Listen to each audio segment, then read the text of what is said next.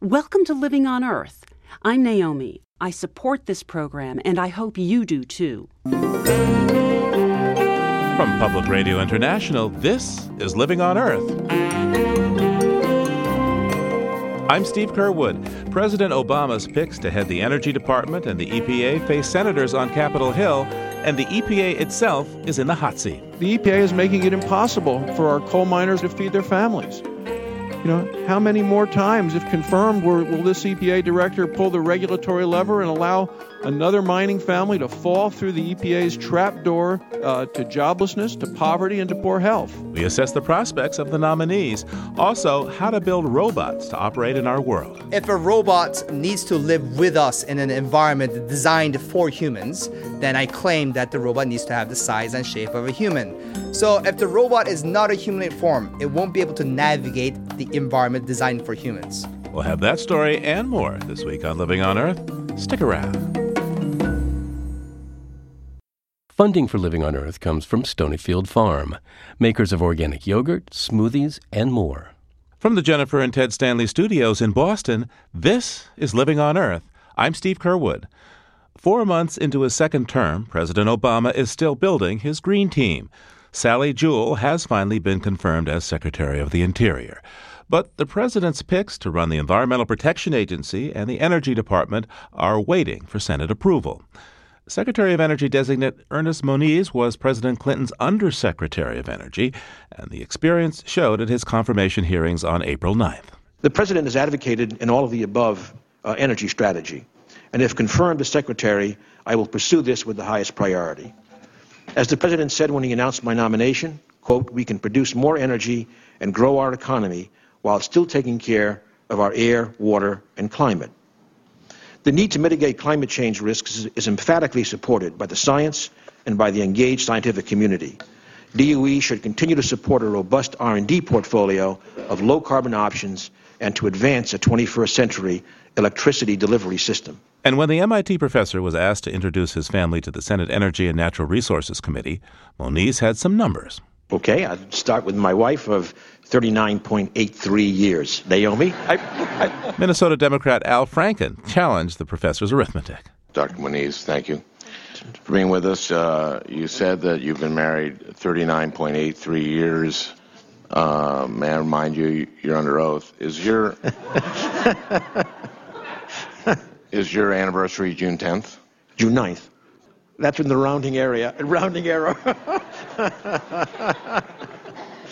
All right, well, we'll have to consider. It was a light moment in a session that mostly dealt with dark matters. Professor Moniz is a nuclear physicist, and Nevada Republican Dean Heller grilled him about the stalled Yucca Mountain nuclear waste depot. Yucca Mountain was plagued with problems, including falsified science and design problems. Given this, it's no wonder that Nevadans don't trust the assertions that Yucca Mountain is safe. The people of Nevada deserve to be safe in their own backyards.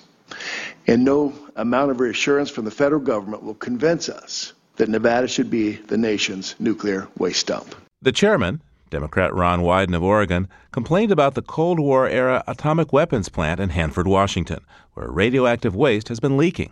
As Congress works to address nuclear waste, it's important that the department take responsibility for the legacy of contaminated waste sites like Hanford. It's flatly unacceptable that the department still has no viable plan for cleaning up hazardous waste on the bank of the Columbia River half a century after the contamination occurred and more than a decade since Dr. Moniz served as Undersecretary of Energy. The senator wanted reassurance that, if confirmed, Ernest Moniz would act. The professor replied that, were he confirmed, he would. By and large, he had a warm reception, and his nomination is expected to sail through. A couple of days later, EPA nominee Gina McCarthy faced the Senate Environment and Public Works Committee. I'm deeply honored that President Obama has nominated me to lead the EPA.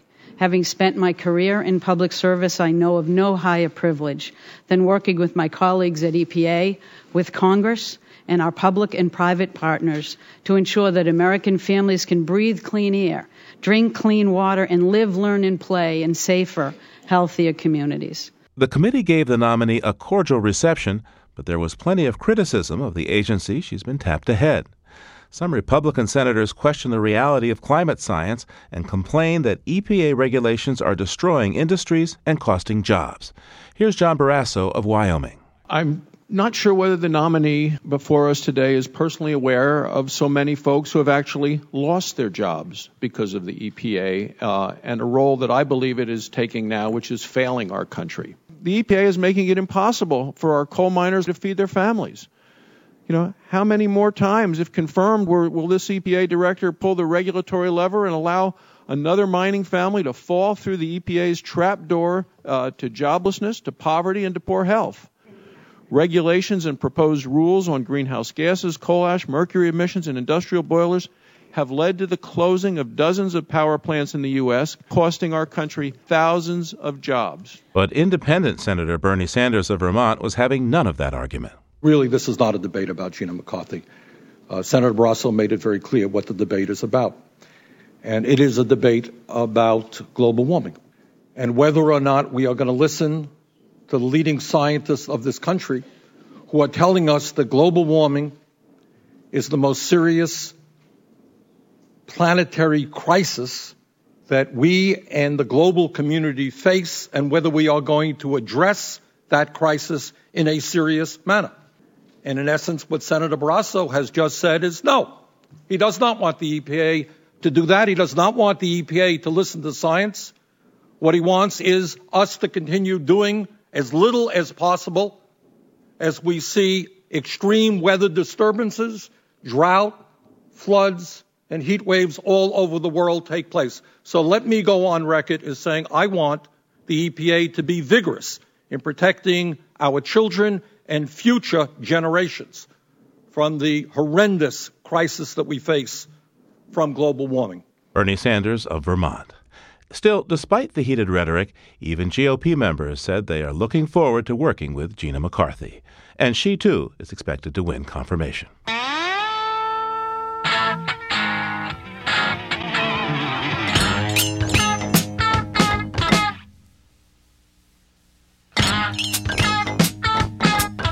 Well, assuming Gina McCarthy is confirmed, she'll head up the agency perhaps most responsible for delivering on President Obama's promises to address climate change and rein in carbon emissions.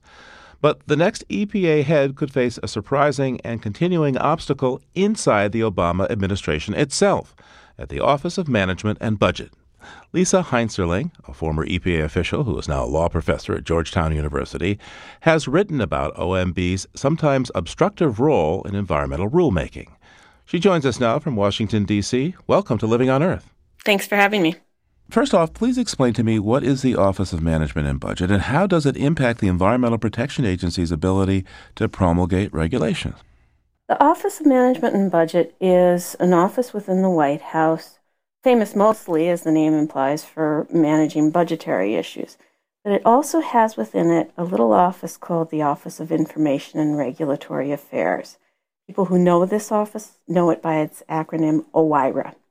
And for quite a few years now, that office, OIRA, has reviewed all of the major regulations that come out of administrative agencies and has had the authority to disapprove of rules that come out of administrative agencies. Most people don't know this, but it's a very powerful office. I gather this process got going during the Reagan administration under the tutelage of David Stockman. To what extent has this been an attempt to consolidate control in the office of the president?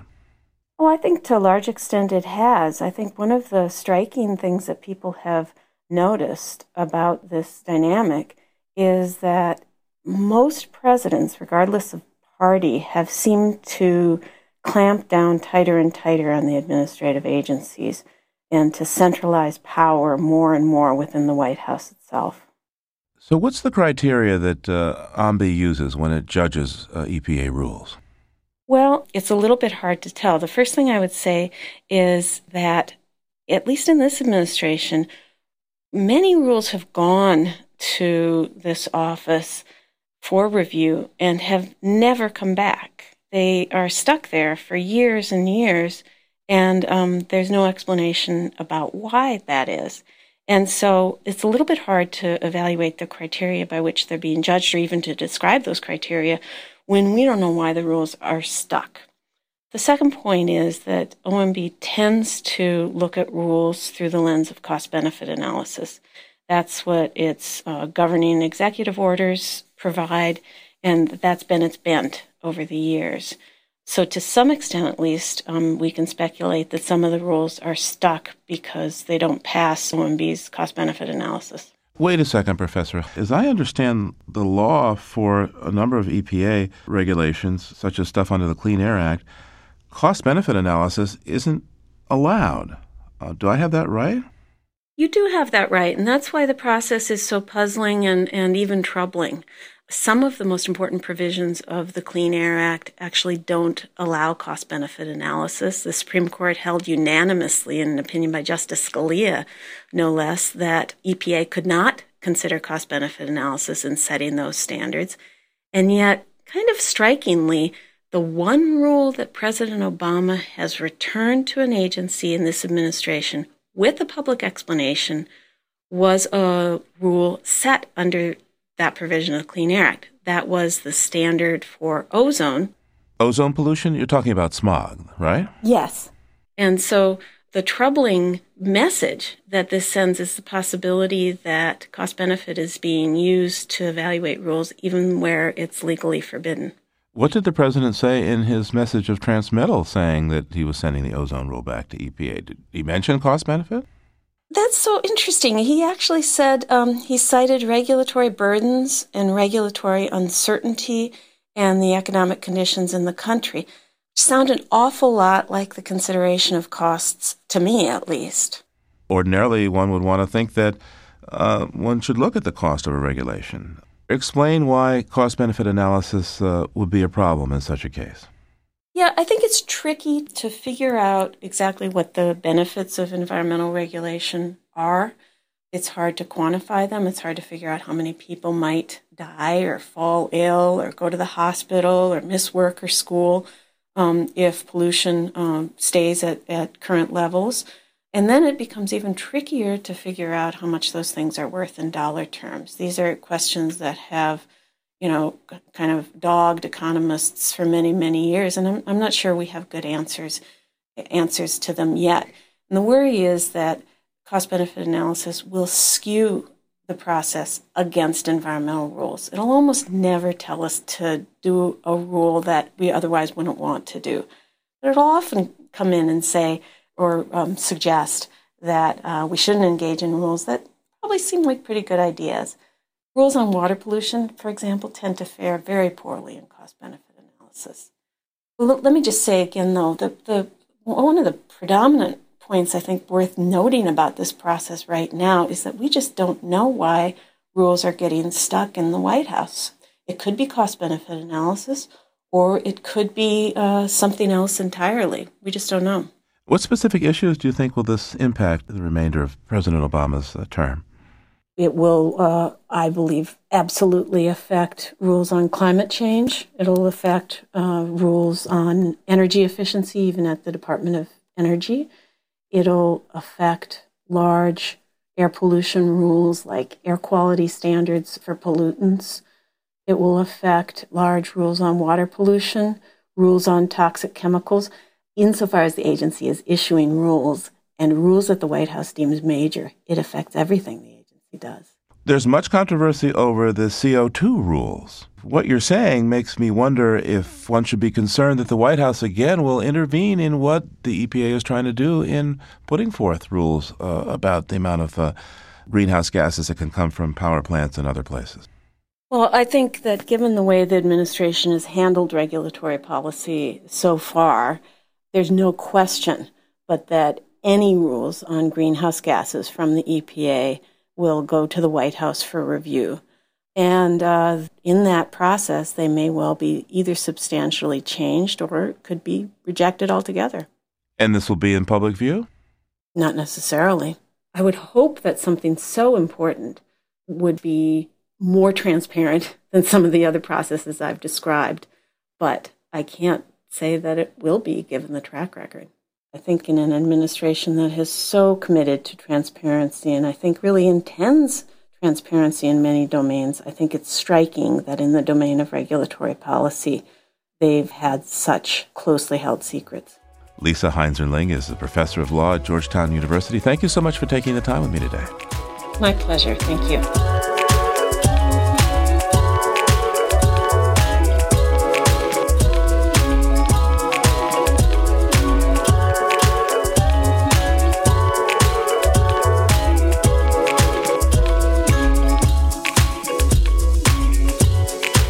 Coming up, scientists say it won't be too long till if you need a new organ, they can simply print one. That's just ahead here on Living on Earth.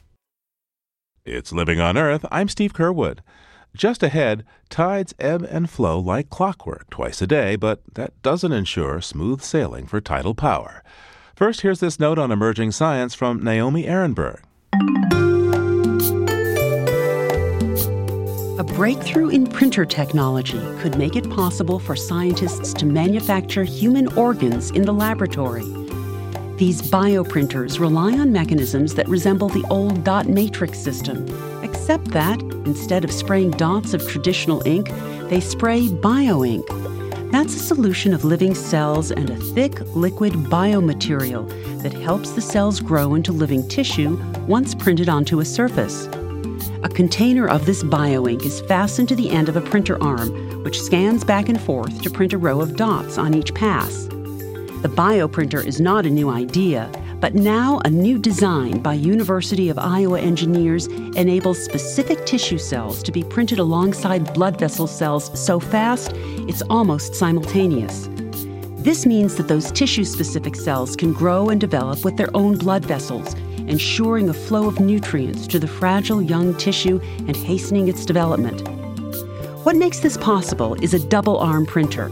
Until now, printers had only one arm, which laid down only a single line of bioink. The research team hopes to print human organs for transplant within 5 to 10 years.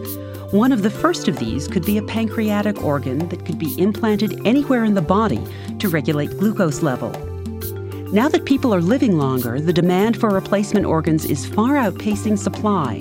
Perhaps the laboratory will be able to help fill the gap. That's this week's note on emerging science. I'm Naomi Ehrenberg. In honor of Earth Month, which we celebrate for the whole of April, we're bringing you updates of some of our favorite stories. Back in July of 2011, we looked at harnessing the power of ocean tides to generate electricity. Jeff Young went to Maine to bring us this report. The barge-like craft moored to a dock in Portland, Maine, looks like some modern version of a stern-wheel paddle boat. Hydraulic arms hold a massive cylinder of blades ready to go in the water. But this boat isn't built for speed. It's built for power, tidal power. It's the creation of Chris Sauer and his Ocean Renewable Power Company. This is our baby. This is the Energy Tide 2. This is the largest ocean energy device ever deployed in U.S. waters. Let's have a look. Come aboard. The Energy Tide 2 is normally anchored near Eastport in an arm of the Bay of Fundy called Cobscook Bay. Sauer towed it to Portland for a national convention on ocean energy. He shows me to the boat's business end, the high-tech composite blades curved inside a turbine generator unit, or TGU. When it's fully deployed, it's directly under this axle right here. Mm-hmm. And it's about 15 feet from the top of the water to the top of the TGU. And then it's locked into position. And it just sits there. And as the tidal currents come, it starts to generate electricity. And then, of course, the tide reverses and comes the other way and does the same thing. On an average basis, we're generating about 18 to 20 hours a day. A small cabin crowded with electronics and monitors converts the power and keeps track of what's happening underwater. The unit can generate 60 kilowatts of power, and that's been going to a Coast Guard station, the country's first federal facility to use tidal power. But primarily, this is a research project. Sauer says in a year of operation, it's shown virtually no impact to fish or other marine life, and it's proved that the tides can predictably generate power that could be plugged into the grid. Now, Sauer wants to scale up. The next step is our turbine generator unit is going to get a little bigger. Instead of 2 turbines, it's going to have 4 turbines. It's going to be about twice as long. but it's going to put out 3 times the power. So instead of a design capacity of 60 kilowatts, it will be 180 kilowatts. And we hope to get that in the water and connected to the grid by the end of the year. That's our plan. Sauer says the project has also proved tidal power can generate jobs. The company's provided jobs for 100 people in Maine, people like Daryl Speed, who had been laid off. Honestly, I was at the stage was I was going to have to look to go outside of Maine. I mean, I was born and raised here, want to stay here, but, it was coming down to that. That's when Speed saw an ad for Ocean Renewable Power. He had no idea what it was about. Well, quite frankly, I didn't care at the time. I needed a job. Like I said before, I wanted to stay in Maine. But since I've gotten here, this company is, it is a company about creating jobs, but it's also a company about creating a sustainable energy resource for the United States. And it's renewable. The tides go and ebb and flood every day. You can set your watch by it. No, will we be 100%? Will we be able to replace all of our energy resources? No, but we're part of the answer, a big part of the answer. Well, it's a couple of years later, and that's about when the company hoped it would be feeding tide-generated power to the grid. So we contacted Chris Sauer, the president of Ocean Renewable Power Company, again to find out if he made his deadline of getting plugged in by the end of 2011. We didn't quite make that schedule, but we did get it connected to the grid. In fact, September 5th of 2012, we delivered the first power into the grid from any kind of ocean energy project, whether offshore wind, wave, or tidal, anywhere in the Americas other than a project in Nova Scotia that involved a dam. So a tidal cycle is about 24 hours. How much of that period of time are you able to generate power? We're actually generating, average basis, maybe 16 to 18 of the hours in a day. Now, I understand that you've got plans to expand and put more tidal generators in the Bay of Fundy in Maine. Tell me about that, please. We were able to negotiate a long-term 20-year power purchase agreement, which means we secured the market at an attractive price for our power to build out the project in down East Maine, eventually up to 5 megawatts, which we intend to do over the next 4 or 5 years. How many units will you have? Well, that'll be roughly 18 to 20 additional turbine generator units, we call them, TGUs. Now, of course, the tides are one source. What about tidal rivers?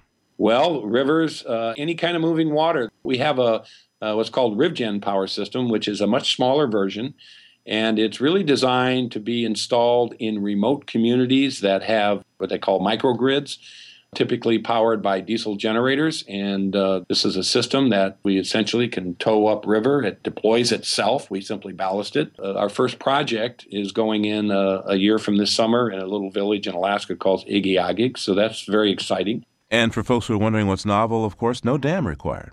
No dam required and nothing visible from the surface. Everything is below the water, so we like to tell people the view before we install the project is exactly the same view you see after.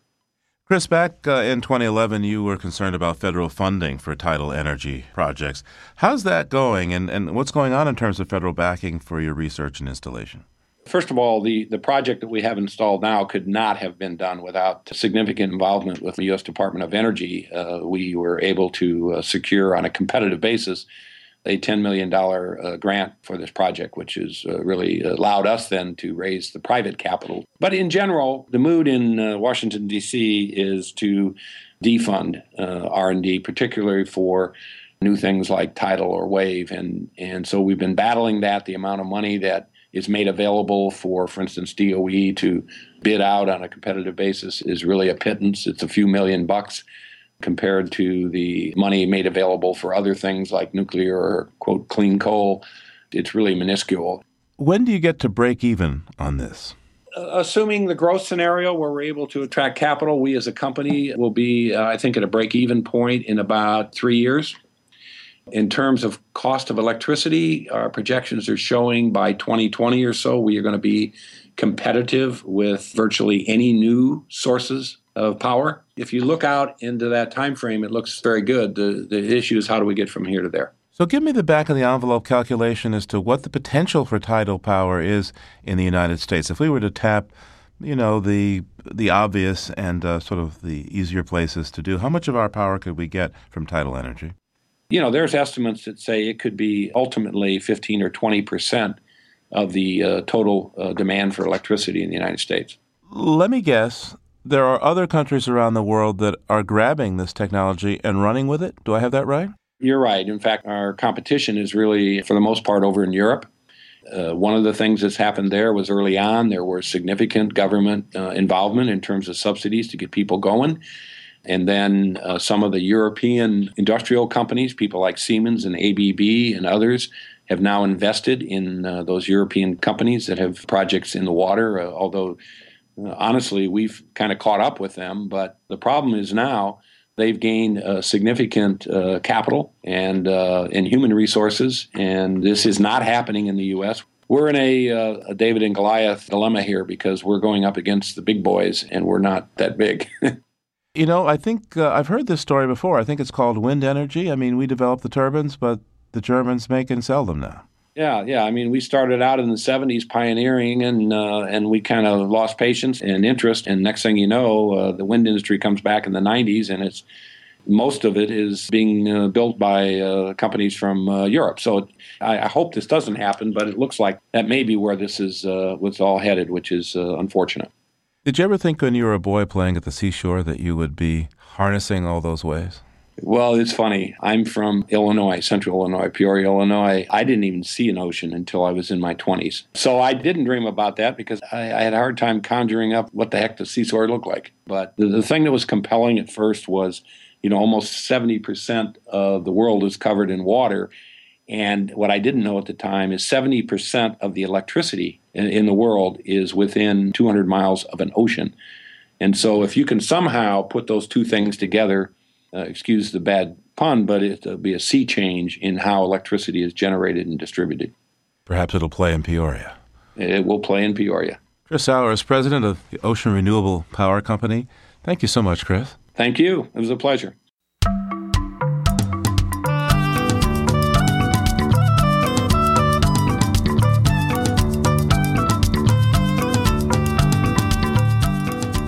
Evolution is a wonderful thing, creating the most weirdly beautiful, ingenious, and unlikely creatures.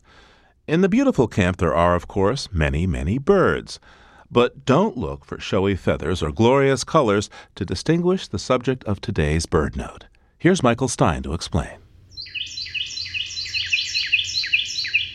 When a Carolina wren tips back its head and sings, something remarkable happens. A Carolina wren can sing so loudly that you almost have to shout to be heard over its song. Wrens aren't the only small birds with big voices, but they are the best known for this ability. How can a bird like a Carolina wren, all of 5.5 inches long and weighing only as much as 4 nickels, produce so much sound? The answer lies in the songbird's vocal anatomy. Unlike you and I, who create sound from the larynx way up at the top of our windpipe, a bird's song comes from deep within its body.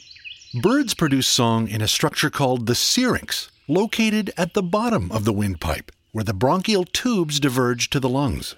The syrinx is surrounded by an air sac, and the combination works like a resonating chamber to maintain or amplify sound. Evolution has given birds a far more elaborate sound mechanism than it's given humans. Where we wound up with a flute, songbirds got bagpipes.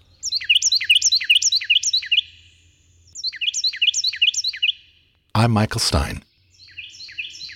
To see some photos of those shrill Carolina wrens singing their hearts out, flit on over to our website, LOE.org.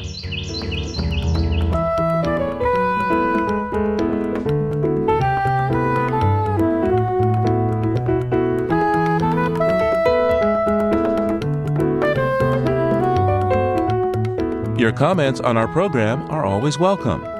Call our listener line anytime at 800-218-9988. That's 800-218-9988. Or write to Post Office Box 99007, Boston, Massachusetts 02199. Our email address is comments@LOE.org. That's comments@LOE.org. And you can hear our program anytime on our website or get a download of the audio to listen when you want at LOE.org.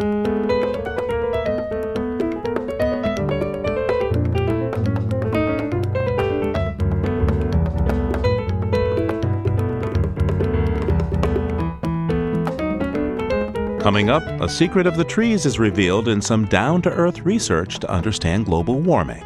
Stay tuned for more at Living on Earth. Funding for Living on Earth comes from the Grantham Foundation for the Protection of the Environment, supporting strategic communications and collaboration in solving the world's most pressing environmental problems. The Candida Fund, furthering the values that contribute to a healthy planet, and Gilman Ordway for the coverage of conservation and environmental change. This is PRI, Public Radio International. It's Living on Earth. I'm Steve Curwood. If you hear the words carbon sequestration, you might well think of dense forests filled with mighty trees. But new research reported in Science magazine suggests that tiny fungi in the soil may deserve a little more credit for fighting global warming. Ecologist Karina Clemenson of the Swedish University of Agricultural Sciences in Uppsala joins us now via Skype to discuss her fungi research. Welcome to Living on Earth. Thank you. So, before your research, what was the thinking on the mechanism for carbon sequestration in forests? Yeah, so the way people think about it is that carbon enters the soil through litterfalls on the soil surface. So, like needles and leaves and branches fall to the soil surface, and then after some decomposition, the remains of that stay behind and accumulate as humus, as we call it in the forest soil. But your research suggests that the fungi in the soil play a much larger role. Can you explain that for us? A little bit simplified, there's two major groups of fungi in boreal forest soil. So there's the fungi working with the litters falling on the soil surface, that's free-living saprotrophic fungi. So they basically release carbon out of the organic material. And then there's the other group of fungi, which live in symbiosis with the tree roots. What are these fungi called? Mycorrhizal fungi. They sit on the tree roots and receive carbon directly from the tree, which fixes carbon in the photosynthesis. And they use that carbon to grow in the soil and produce biomass. And in return, as part of the symbiosis, they return nutrients and water to the tree. So they basically have the capacity to add carbon to the soil at depth. So the tree harvests the sunlight for the fungi, and the fungi does the processing to sequester the carbon. Mm-hmm. So what do these fungi look like? Yeah, it's many of the mushrooms that you know from the forest, like chanterelles and different other edible mushrooms that you see. But that's only the fruiting bodies that you see there, like the apple on the apple tree. The rest of the fungus is living like small threads in the soil. But if you look closely on the root tips of the tree, you can see that the tips are normally rounded and they can have different colors. And that's the fungus that form those structures. It can be completely black, or some are yellow. And then they have, you can see like hair structures extending from the root tip. How much carbon are they adding, do you think? So this is kind of the major finding here. So this mechanism of the mycorrhizal fungi to grow in the soil has been known for a long time, but here we're able to quantify how much carbon they actually add. More than 50%, 50 to 70% of the carbon that is currently stored in the soil is derived from the roots rather than from above ground litter. Tell me, in general, how important are boreal forests to carbon sequestration around the world? If you consider the boreal forest biome together with the Arctic biome, they actually contain like a third of the carbon stored in soils globally. If you consider the boreal forest only, then it's 16% of the carbon stored in soil globally. Now, are the fungi working in the Arctic area as well? Yes, definitely.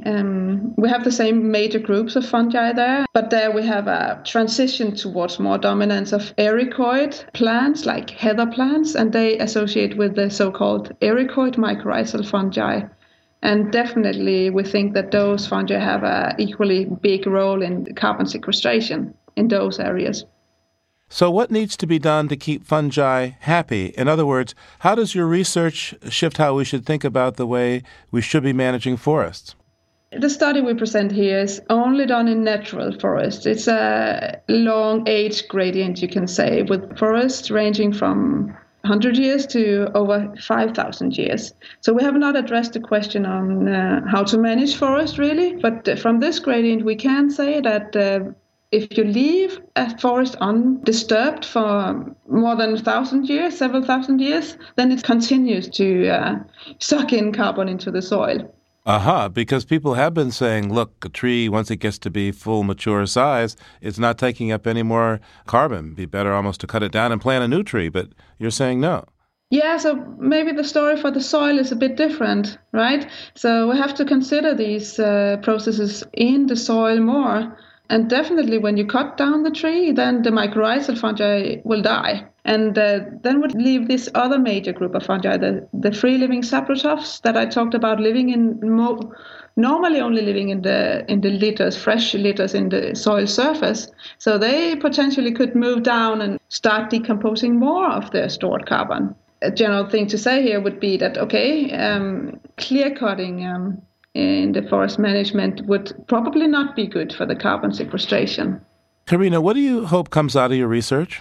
I hope that modelers creating predictive models of future carbon balances and so on would consider this different pathway and try to create response functions of the two different pathways, the litter and the root-derived carbon, because those two pathways might react differently to forest management and climate changes.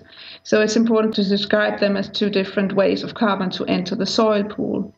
Karina Clemenson is a researcher at the Swedish University of Agricultural Sciences in Uppsala, Sweden. Thank you so much for taking the time. Yeah, thank you.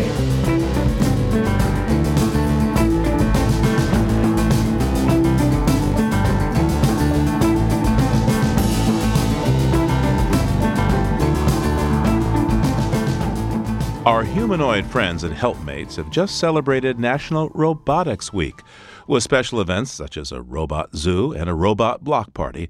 Though, of course, we don't imagine the bots are drinking beer or wine. They may be the stuff of science fiction, but robots are now widely used in industry, and more they take on such dangerous tasks as defusing bombs or flying aircraft over hostile territory. To get some clues of how robots will interact with just plain folks, Lisa Raffensperger took a trip to Los Angeles. Her story comes to us from the IEEE Spectrum magazine National Science Foundation special, Life in 2030. You smell the Los Angeles Korean Festival before you see it. Billows of smoke rising from enormous grills, skillets of dumplings, fried potato pancakes. This small park in central LA for one weekend a year turns into a fairground. Vendors sell food, Korean groceries, and makeup. And LA's Korean population, the largest outside of Korea, turn out by the thousands. But in one corner of the hubbub is something quite different. I want a leg battery. I want to stick a leg battery in here so you can run for longer.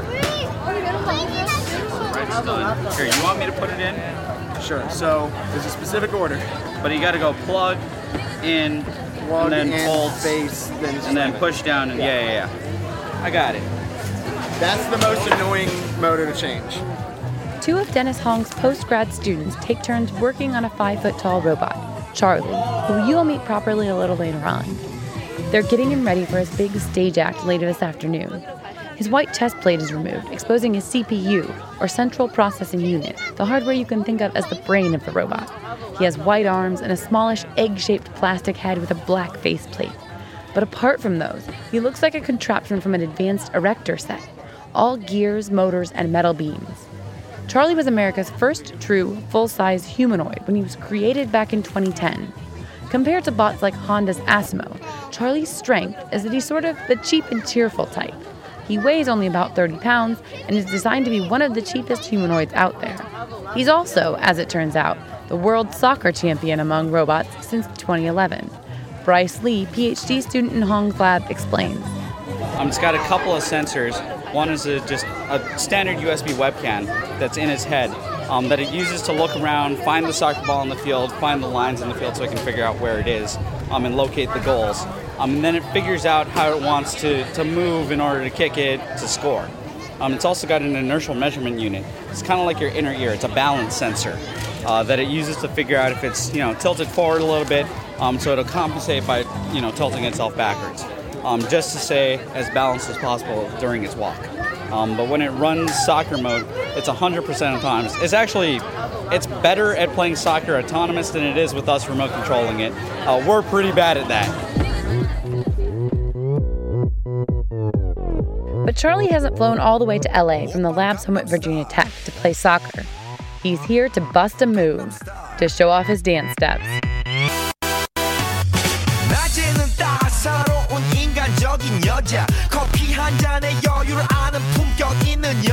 The Korean pop song Gangnam Style had only weeks prior become a global sensation. And just for this occasion, Charlie's been taught to do its signature dance. There's only one problem. The night before, instead of busting a move, Charlie busted a motor. There are already tiny audience members clamoring. He didn't do it yesterday, did he? He died. He started. Oh. Will he dance today? They all want to know. Yeah, he's going to work at 4 o'clock, definitely. Since Hong founded the lab in 2004, Romella, the Robotics and Mechanisms Laboratory at Virginia Tech, has moved increasingly toward humanoid robots. That's no accident, says Hong. If a robot needs to live with us in an environment designed for humans, then I claim that the robot needs to have the size and shape of a human. The reason being, when you open a door, the door handle is on a certain height because that's ergonomics. It's designed for humans. Your step size, it has a certain step height. That's because for humans to walk on the steps. So if the robot is not a humanoid form, it won't be able to navigate the environment designed for humans. Not all of the team's projects are humanoids, but 2 of their biggest are. One is called Sapphire, for shipboard autonomous firefighting robot, and that one's being designed now on a Navy grant. The other is Thor, for tactical hazardous operations robot. That bot will be entered into the DARPA Robotics Challenge, what Hong calls the biggest, boldest, most expensive, craziest, most challenging, yet most important, in my opinion, robotics project of the history of humankind. Exactly the kind of burden these humanoid shoulders can bear. At least that's what Hong's betting on. Watch out, you don't want to be too close to the robot. It might kick you. Oh, yeah. You don't want to get kicked by a robot. Yeah, he's a soccer champion, I remember. It's almost go time, and Charlie's doing his first and only practice run. He'll be operated by remote control, but still, there are a myriad things that could go wrong.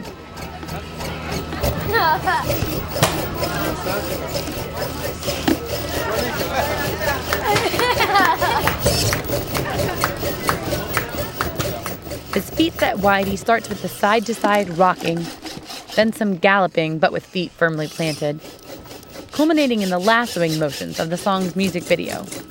It's a hit! It's gotta be said, the robot's got rhythm. Now let's just hope he's not got stage fright, too. The novelty of robots will wear off in coming decades, and some of their entertainment value with it. They might be as familiar as the postman. 2030, for example, you buy something online, and probably it's not going to be a brown truck delivering your boxes, but probably it's going to be unmanned aerial vehicles. That's going to drop this package in front of your door. Still, robots will be far too expensive for ordinary domestic use, Hong says. Are we going to have humanoid robots walking around in our home? Probably not. Robots, you'll see these expensive robots used where in an area where money doesn't matter. What does it mean? Medical robotics, military robotics. When people's lives are involved, it's priceless, so cost doesn't matter.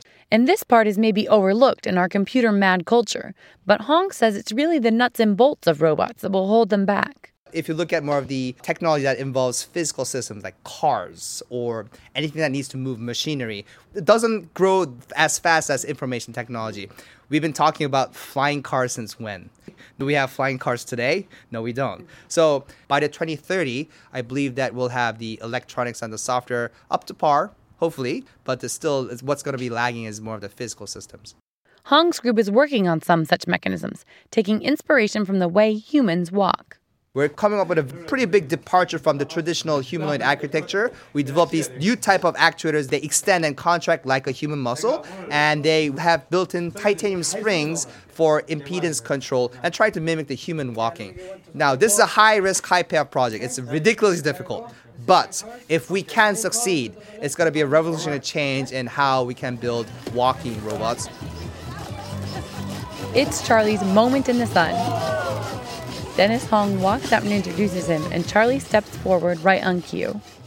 Hello, everyone. My name is Charlie, the first autonomous full-sized humanoid robot from the United States made by Dr. Dennis Hong at Virginia Tech. Welcome to the 39th Los Angeles Korean Festival. I hope you are having a great time. Thanks, Charlie. 자, 찰리가 이제 한국말을 좀 배워야 되는데 아직 영어밖에 아직 모르고요. In Korean, Hong says how Charlie's a soccer champ, but will today be trying something new. Then Charlie's feet spread wide. Cue the music. Cell phone cameras already in the air.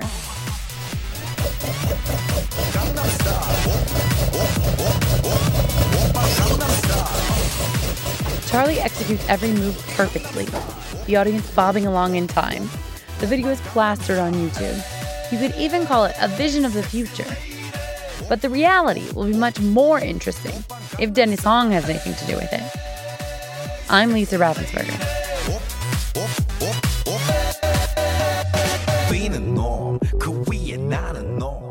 Lisa's story comes to us from the IEEE Spectrum magazine, National Science Foundation special, Life in 2030.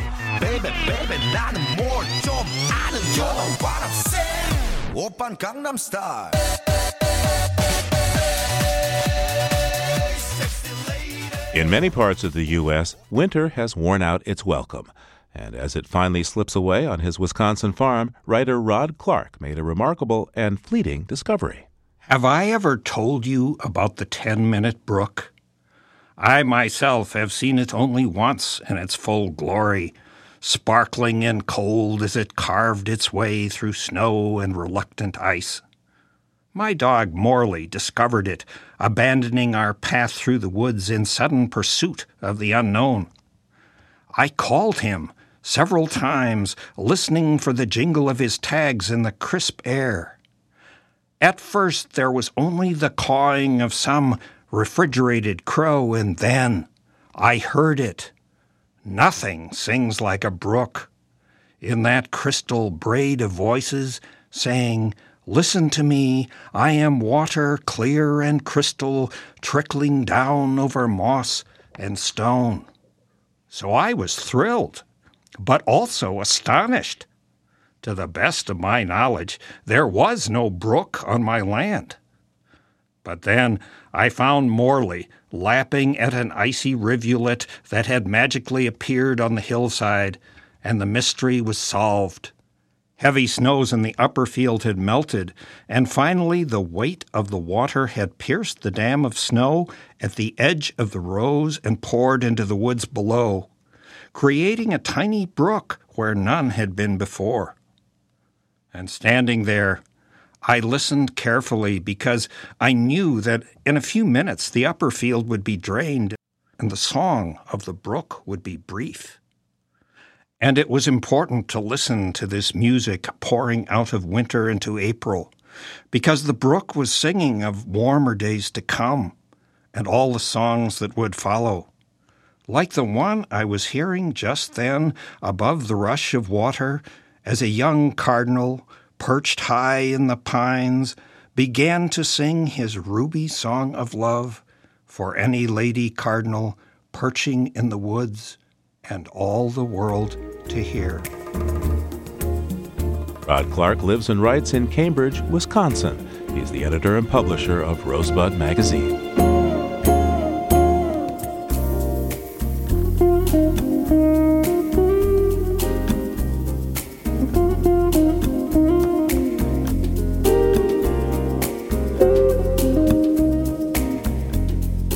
On the next Living on Earth, they call it the greenest building in the country. This is a building that functions like an organism.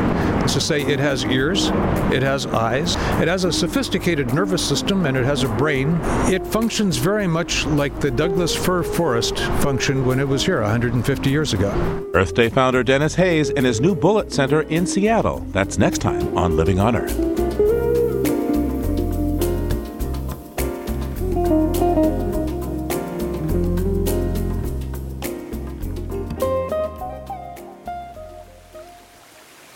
We leave you this week beside trickling water.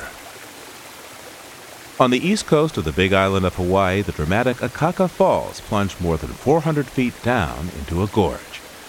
But follow a narrow path through the jungle, and you'll find a much smaller cascade feeding a stream beneath a wooden bridge, sending up a mist of fine droplets. Toby Mountain recorded this soothing scene for his CD, A Week in Hawaii.